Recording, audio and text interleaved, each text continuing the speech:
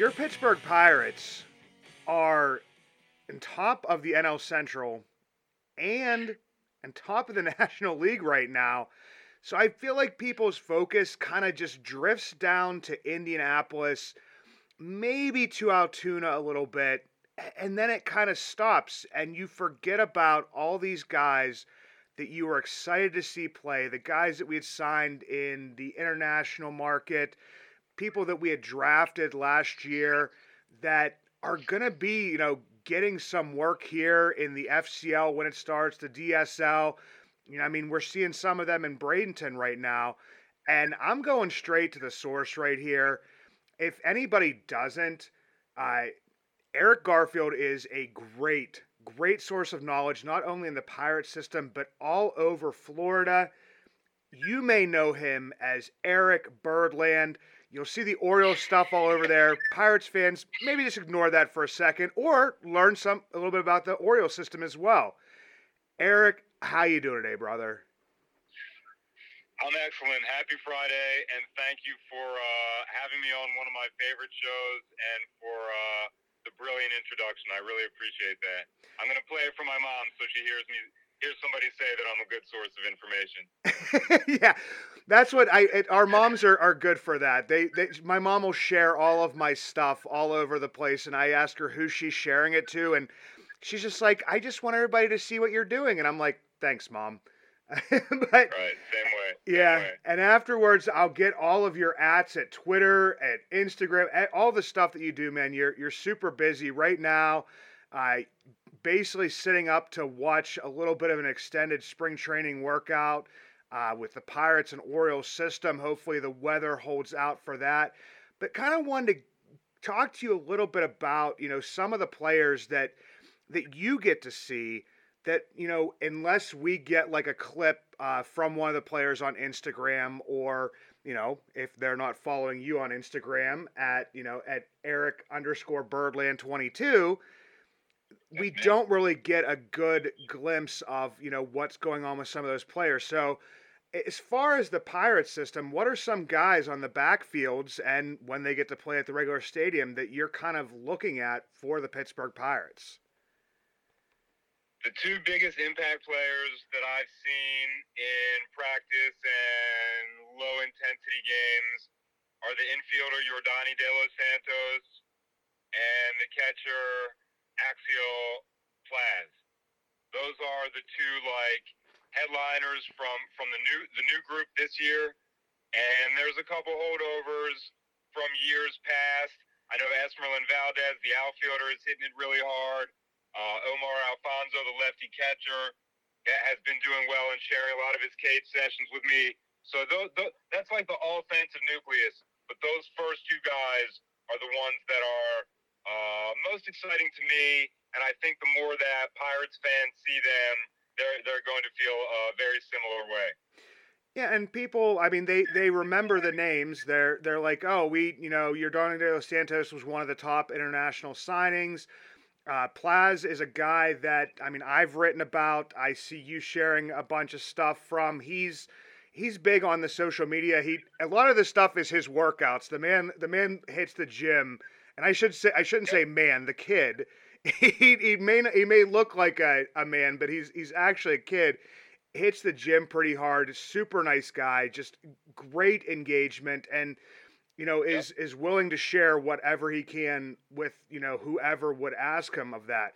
Now, you did say when we were kind of chatting the other day that there was another big name that you kind of saw and another big guy that you kind of saw here, at least showing up at the practice facility.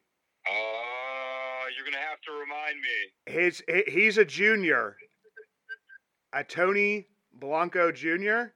Oh, right. That's so right. Right. Thank you. Right. I was very surprised. I saw one of the clues that I use to find out who's going to be in this practice environment is or leaving, like to go to a minor league affiliate, is airport photographs or airport posts on social media. And I've been following Blanco for a while, and I've talked to him. And a couple, I want to say 8 days ago, he posted in that he was in Miami, so that's obviously in the United States, and in Florida. and I had wondered, speculated, if that meant that he was coming here, and I found out that I was correct, and he will be here. In fact, I'm waiting for the Pirates bus to pull into the Sarasota Stadium right now, so I might be 15 minutes away from seeing him for the first time. Which would be pretty awesome. And that's the thing about this is people like really don't get like the whole extended spring training. If there's no stats, to look at from the FCL, the DSL, assignments may not have been, I mean, they're kind of getting worked out at this point in time. And then also if, there would be some sort of injury up in Bradenton, possibly Greensboro. I mean, we've seen guys take, big jumps before, uh, especially Absolutely. guys that were, drafted or signed this past year. I mean, I don't exactly know what Blanco is going to be or what he projects to be, but I've seen pictures and baseball cards, and he looks like he's enormous. And this is the kind of environment or competition level where he's going to be facing some moderate, difficult pitchers and a few easy ones. So we're going to see where that bat plays in, I guess, in the structure of American Pirates baseball. And I have a feeling, based on what I've read and who I've talked to, that a lot of his balls are going to be, or a lot of his hits are going to be extra bases. So I'm very optimistic, very excited about Blanco. Yeah, and what other people, kind of, I mean, may not get from this a lot of the stuff that goes on there is that, with the minor league affiliates being, kind of whittled down to, the top four in Indianapolis and Altoona and Greensboro and then Bradenton. And like I said, at some point in time, maybe in the next year or so, I won't be mentioning that anymore with, the Pirates, Bristol Pirates, the advanced rookie affiliate being there. There's a decent amount of guys that, you may have seen at those places that are still in the extended spring training and will be starting out in, in the FCL or extended spring training at this point in time. A guy that you mentioned before we jumped on here, in a Michael Kennedy, Gatorade Pitcher of the Year for New York, 4th round draft pick, given the $1 million bonus, just a great lefty pitcher. It's possible that it could have been a Bristol, but also not knowing how they're working him this year. And what they're working him up towards, I mean, we may not see that normal workload this year. I agree with you there. I think I do know what his projection is going to be.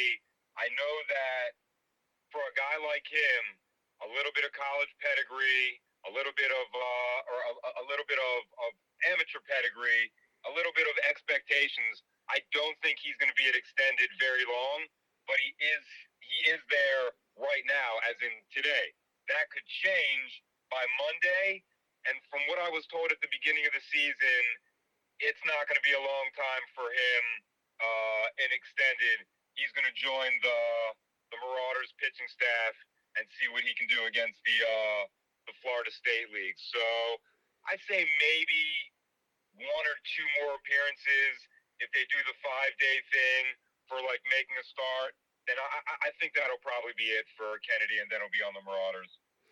Another one that you had mentioned before we jumped on here in Shung-Shuk Shim, he's a guy that has shown, at least through the evaluation process, as a more advanced arm than than even say like a Po Yu Chen, who did get like a little bit of run up. They saw he was dominant in the FCL, and then was up with the Marauders and is now with the Greensboro Grasshoppers. So Ben Cherington and company have shown that they will be, fairly aggressive with some of these younger players. Yeah, and Shim, you're right to separate him from Chen. I think as pitchers, they're not in the same class, and as far as athletes, if you stood next to them, you would see they're not the same size. Chen is a skinny shooting guard type. Shim is a power forward. He's enormous. I could not believe how big he was when I met him. And I've met him now, I think, like 4 or 5 times. He goes to the Marauders games. I've seen him at Pirate City on days when he's not pitching. He goes to watch. He's learning English. this is the big guy. And from what I've been told by my friends that work for the Pirates, he has every kind of pitch. He has a very high level of baseball IQ. So, like, the transition from his training to being dominant in the American game is not expected to be a difficult transition at all. He doesn't pitch backwards. He likes to establish counts with the heat and then mix in the secondaries. This is a very, very, very big person. Also, I imagine his total workload for this year in not practice, like real innings, is going to be less than 50, but close to 50. Maybe between 40 and 50 total innings. So that could be the FCL. That could be extended. And that's where, I mean, we've seen that even with, players that had been promoted, even like an Anthony Solometto, already mentioned, Po Yu Chen, Bubba Chandler. It's not like they are giving them these enormous, pitching windows it's not like they're asking him, like you said, a 50 innings. They're not looking for them to throw like, upwards of 100 innings or anything like that. So people are kind of trying to see that. But that's like been, what we've seen at the Marauders level and at the FCL level for over the past couple years, especially since Ben Cherington has taken over. So it's maybe something that we could kind of get used to. And if they're seeing what they're working on and what their level is at more than the workload, it's who they're going to face. They're moving players up, not based on if they're stretched out, if their, workload is higher. It's more of, okay, are you able to, be successful against this level of competition? Yeah, and I think that's a very smart and I guess modern way for teams to operate. And some Pirates fans don't see them as intelligent and at the forefront of some movements in baseball, and I kind of do. And I'm the one that's here watching. Another huge one, Craig, is nutrition and fitness. That really has to do with it. They want innings. They want work. They want to know, not be pretty sure what Shim can do, but they don't want to do it until he is in their view of optimal baseball shape, and he's not there yet. So that really could take the better part of 15 to 20 months. Their trainers and their facility in Pirate City, it's hard for listeners to understand this when I just say it, but every team has an advanced gym. Every team has workout equipment that benefits their athletes immensely. The Pirates have more of it and bigger of it. Their gym in Pirate City is like the size of a shopping mall. Guys get bigger because they don't have to wait in line. Like I'm outside the Orioles facility right now, and their gym is like the size of a regular gymnasium gym. Guys do have to wait in line. Sometimes you have to plan a session like as a group. In Pirate City, they just go in, keep to their schedule, get with the trainers, and get in shape. I'm noticing a big, big difference in players' bodies from their first year getting to Pirate City and then the year after that. That's great stuff to hear. And yeah, the people that haven't been to Pirate City, I mean, they don't understand it's a city. Like it is a big place to see. And I mean, it's showing, what Ben Cherington and to tie it back into that is that, development was one of the key things that he's shown. One of the key things that we've talked about. We've had, former, Pirates pitching coaches on before, and like an Eric Minshaw, and him saying, the stuff that we wanted, like the advanced, analytics stuff, it wasn't being put in place under the previous regime. Pretty much anything that, Ben Cherington's people in the minor leagues are saying this will help with development. I mean, he's implementing. John Baker's implementing. Whoever it would be is, I mean, they're putting all of this stuff in place. Yeah, I like it. People don't. It's you know how baseball is. It takes waves of movements for millions of fans to be convinced. I'm not millions of fans. I'm the one that's at the Pirates property. I'm friends with the video staff or the training staff or the player personnel people. The Pirates are fine. The Pirates are rebuilding in the right direction. And Ben, he gets a lot of criticism, and he's doing a very difficult job being sponsored by an obviously cheap owner. I think Ben has done excellent with his drafts and his player personnel movement. My favorite one I'm sorry to get off topic, is trading Jose Quintana, who's basically there to be traded for Malcolm Nunez. I've seen Malcolm Nunez, and I love him, and I've seen Quintana, and I would have traded him as well. Yeah, and that's the tough part. And I mean, I had Rob Beertemple from The Athletic on our regular show as opposed to our minor league show. And, it was something that, he kind of talked about, which, was, trading away players and trying to get the best value to, keep the minor league system built up, to also, keep the major league team on the level now that, we've started to experience some success. But in the end, it comes down to scouting and development, because if you're not picking the right guys, if you're not, developing them properly, then this kind of goes all for naught. I mean, you could have, a year or two of success, but it kind of seems that Ben Cherington is setting this up for an extended period of success. I would agree, and the drafts are exactly what tell me that, and the minimal usage of Tamar this year, as he's getting to optimal health, is telling me that. Nobody that I talk to or that I interact with on the Pirates minor league side is really in a rush. They would like to make positive progress, and to a degree, they'd like to keep their jobs, but they want to get the guys that they trust, some of them you just mentioned, better so they can play winning baseball at the highest level. Strangely, and really out of nowhere, the major league team is taking care of their part of that equation this year. I mean, they really are playing among the best baseball out of any team that there is. Another great example of that was Bubba. Bubba had an exhibition start at the Orioles facility on the other side of Sarasota. He went 5 innings. He really did not do well. A lot of pitches, wasn't finishing stuff off with 2 strikes. So the game, he's done. He's allowed to walk around, and everybody's walking around. So I go over and I talk to him, and I was like, hey, man, you feel like you're getting ready for the season? And he's like, no, I just wanted to get through whatever my pitch limit was, 80 or 90 pitches, and see how I was fatigued afterwards.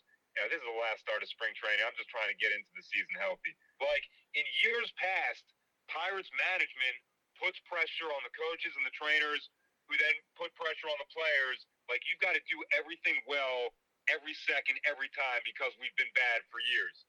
That is all gone. So that, to me, is an immense positive. The attitude adjustment that's come with some of the new people, the new coaches and the new draft picks. And one thing you mentioned there that really stuck out to me was with Termarr Johnson, because when he was, on the IL to begin the season, the one thing they said is, we're working with him on his running technique, which is not something you would have ever heard previously. It was like, well, we noticed something in what he does that may be contributing, to him, coming up injured. So we're going to try to fix that, as opposed to either rushing him back or just doing, the normal set of stuff to get him back. And it's like, okay, his leg feeling good. Okay, that's great. But instead they said, how can we prevent, something like this happening in the future? And to me, that's not something, as a person who's followed the Pirate system for a decent amount of time, it's not something I'd really ever heard before. Examine the athletic movements of your athletes. That is the sign of a smart club or a smart organization, not just a smart trainer like everybody. So right, we want Tamar's hamstrings better. We want him to get to second on balls that he should, but we want him to do it right over the course of 500 at-bats or maybe 10 professional baseball seasons. So right, fix it at the beginning. Craig, what is 35 at-bats in April at Bradenton really worth in development? Not a lot. It's definitely not worth a lot, because, on my last show here, I talked to people about, what you're supposed to be watching, from those players in the minor leagues. I said a lot of it was like patience at the plate. A lot of it is approach. You do want to see those guys, making the hard contact, doing well and whatever, but it's also just the little things that they're doing within the game. But yeah, 35 plate appearances, isn't a whole lot. But you have been able to go over and watch some Marauders games. So I did want to touch Oh with yeah. you on some of the players down in Bradenton that have been sticking out to you, and ones that you're kind of like, man, this guy has taken some strides from when I saw him, maybe on the backfields last year or something like that. Great question. I've got one for you right off the bat. That's not a baseball pun. There was a guy that I've been watching for, I guess, 2 seasons or 2.5 seasons, and I thought he was just a regular player, like a space filler. And he has proven me wrong early on in Bradenton. That is left-handed hitting outfielder Emmanuel Torrero. Every game I think he's going to go 0 for 4 or go 0 for 5, and every game I'm at, he gets 2 hits. And some of them are like the game-winning RBI. So he's a player who's made that transition into affiliated ball and kind of lifted his game and proven me to be absolutely wrong and completely incorrect in his evaluation. So I'm really happy about that. Mojica is back, hitting it hard like he did in 2021. That also is kind of a shock, like an out of nowhere thing. The catchers, I mean, Samillo hasn't hit it as well as he did in the exhibitions. Blanchard has a little bit. Watching Braylon Bishop start to get a little more comfortable translating his athleticism to the field. Shaylin Polanco's there too. He's been inconsistent, but you can tell he's not going to have a problem when he's finished transitioning. So there's some good guys that are in the mix, but I'm waiting for Omar Alfonso. I'm waiting for Plaz. I'm waiting for Esmeralyn Valdez. I don't think anyone on Bradenton has the true power of Esmeralyn Valdez, and I'd like to see it play against better pitchers. Yeah, and that's the thing that you're talking about is, and especially as they go up through the levels, is facing that higher competition. Especially, I hate to look that forward. I mean, it's like 3 months into the draft. Some of the players that will come in from that, depending on if they're facing, like I said, in previous years, you really wouldn't be facing too much college level pitching in the FCL, but now that's become a little bit more commonplace. Especially in Bradenton, it's very exciting to, everybody's, like I said, looking at Indianapolis, a little bit down to Altoona, somewhat into Greensboro, with some of the pitchers that are there, some of the hitters that are there. But just to see before, it'd be like, okay, well, once those guys are gone, there's not a whole lot backing them up on, in the Bradenton and FCL level. It does appear that that's correct, and I guess we're gonna find out. We're gonna find out what that whole population includes by the end of May.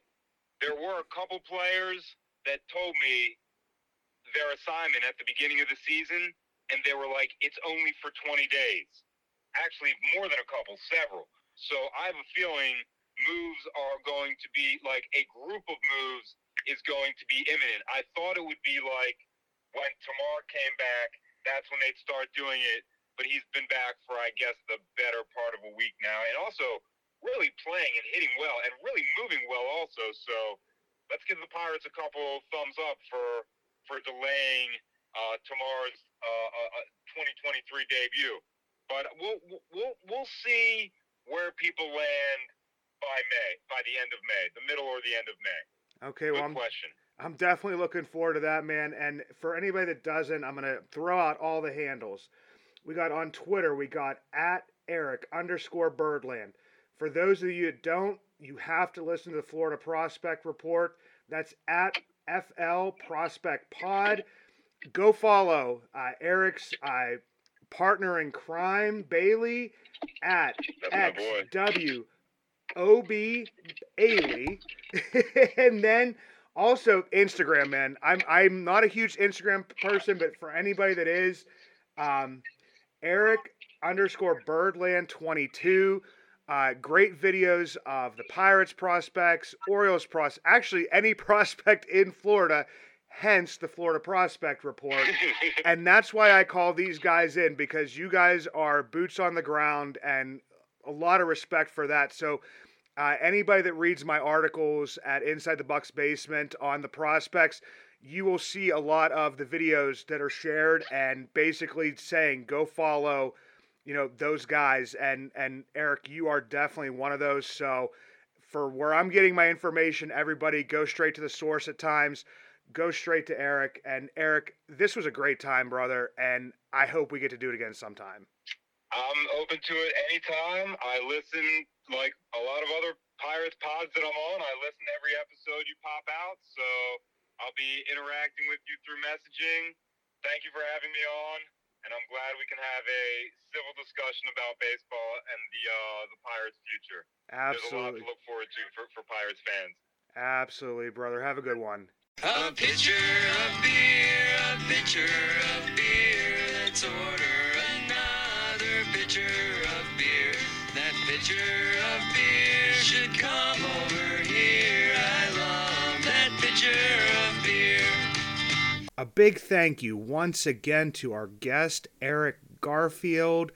Eric Birdland, one half of the Florida Prospect Report. But right now, it's time for some beer reviews. And this time we went with the T&T mixed 4-pack from over at Creekside Beer. Just not another beer distributor. My favorite place to go pick up craft beers. Anything I'm really looking for. Follow them on Instagram, Facebook, Twitter, wherever it would be to get the releases that they have. This week, it's Dancing Gnome Citra Jam, an American IPA coming in at 6.8%. Gave it the 375 boba based on batting average, with it being an IPA that comes down to a 325. A good, solid drinking beer. Our second one is from 11th Hour Brewing Company, and it is called Colbert. It's a New England style IPA, and as anybody that drinks the New England styles, you know that they're going to be hazy. This one, a little bit heavier, coming in at about 7%. Man, this was a good beer. I gave this a 425. The weighted boba brings it down to a 375. Sticking with another IPA, but this is a hazy double dry hopped from Hop Farm, and it is called Adjective Plus Noun. Man, this one was heavy, 7.9%. Everybody knows these ones put me to sleep, but they definitely are good drinking beers. This one comes in at a 350. The weighted boba takes it down to 300. And then, this is my first sour here. I'd never had the weighted boba for a sour. So I figured since I'm not a big sour person, I would take it the opposite direction of the IPAs, the lagers. So it's going to get a little bit of a boost. This is Arbduration Brew Company, and this is their Ice Cream Sour, Volume 1, 0.13. And this one was like a peach ice cream pretzel. I mean, not something I would normally probably drink, coming in at 5.6, but the first sip, it caught you like right back there in the back where it's like that sour taste where you kind of pucker up, but then after that, it was actually really smooth drinking. I gave that a 300, weighted up to a 350. And as it is every single time that I walk into Creekside Beer, something always catches my eye. And this time it was 4 Points Brewing, a 5.5 small batch IPA named Black and Yellow. So how could I not drink it? How could I not love it? Coming in at 400 with the weighted boba of 350. For those that are going to be listening to this when it comes to your ears on Saturday, the Pirates game was rained out, going to be a doubleheader. Altoona game rained out, going to be a doubleheader. no streaming on the Bradenton, so it looks like tonight it's a Greensboro doubleheader, hopefully for me. I didn't check out to see if that one was streaming. Definitely going to at least listen to one of them. For you that don't already, go follow at Buck's Basement. That's me, Craig Toth. Go follow at Minor League News and Brews. Follow our guest, Eric Birdland. Follow his podcast with his buddy, Bailey. And just take in as much minor league baseball as you can. Let's go Bucks. Let's go Indians. Let's go Curve, Grasshoppers, and Marauders.